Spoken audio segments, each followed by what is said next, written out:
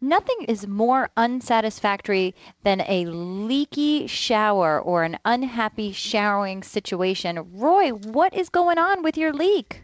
The water keeps leaking down through my wall and into my closet. Ooh.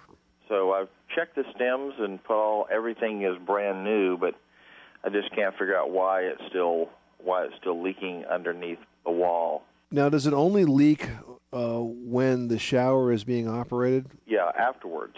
Okay. So then we know that there's no leak up to the valve. That once you activate the shower valve and the water goes up the shower pipe and out, that's when you get the leaks? No, it's after when you turn the shower off. Okay, and have you caulked all of those joints? Are you sure there's no gaps in the tile? Because very often, if you are taking a shower and the water bounces off your body, it can find the smallest little gap in the tile and leak through. The first thing to check is this. Is there a way that you can, say, run a hose or something and just check the shower drain? I can do that. Run the water so it doesn't touch the walls. It only touches the shower drain. Okay. Because we need to eliminate that there's no problem with the shower drain itself. Okay. If we know that the shower drain is now intact and that's not leaking, then you need to work that hose test a little up higher on the walls. But it's been my experience that there can be the smallest possible gap in that wall can cause this problem. The shower pan, by the way, what's it look like? Is it a tile floor? The pan itself is probably 25 years old. Okay.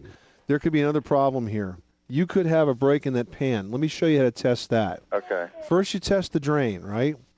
Then what I want you to do is to take like a heavy washcloth or maybe some sort of stopper and cover the shower drain itself and fill the pan up with water. Just the shower pan. It's going to be about 3 inches thick or 4 inches thick. Yeah. So fill that up with water and let it sit. And check underneath. If you're getting leaks after that, then you need a new shower pan. And that would be very, very common in a shower that's 25 or 30 years old, Roy. Okay? Okay. In fact, I'd be surprised if that's not the problem. Yeah, that's about $1,000 to $1,500 to replace. Because you got to tear out the tile and redo the pan, and usually they'll use a rubbery material today. They don't use lead anymore. Great. All right. I appreciate it. You're very welcome. Thanks so much for calling us at 1-888-MONEYPIT, 888-666-3974. Sometimes that's what we can do on this show, folks. You might be chasing the wrong home improvement demon there. And it sounds like that's what Roy was doing. He was working on the plumbing, thinking it was the shower pipes, and it most likely is the shower pan, because when you got a 25-year-old shower pan, it's served its time. Well, Tom, you are the king of figuring out where these problems come from. Well, we try. You know, it helps that I had to identify shower pan leaks regularly as part of my home inspection career. Okay, let's see who's next.